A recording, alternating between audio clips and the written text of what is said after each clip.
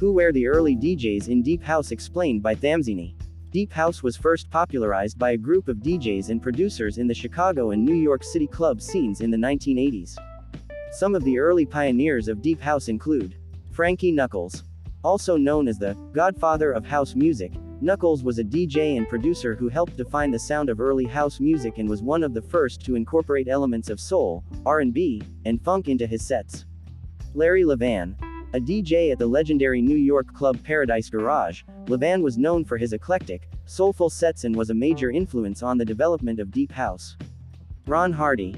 A Chicago-based DJ who was one of the first to play house music in the city, Hardy was known for his raw, energetic sets and his influence on the early Chicago house scene. Nicky Siano. A DJ at the legendary New York club The Gallery, Siano was one of the first to play disco music and helped lay the groundwork for the development of house music. Marshall Jefferson. A Chicago-based DJ and producer who is often credited as the creator of Deep House, Jefferson was one of the first to incorporate elements of jazz and classical music into his sets and productions. These early DJs and producers helped lay the foundation for the Deep House sound and continued to be celebrated and influential figures in the world of dance music. Care to share more information? If you have more knowledge, much appreciated.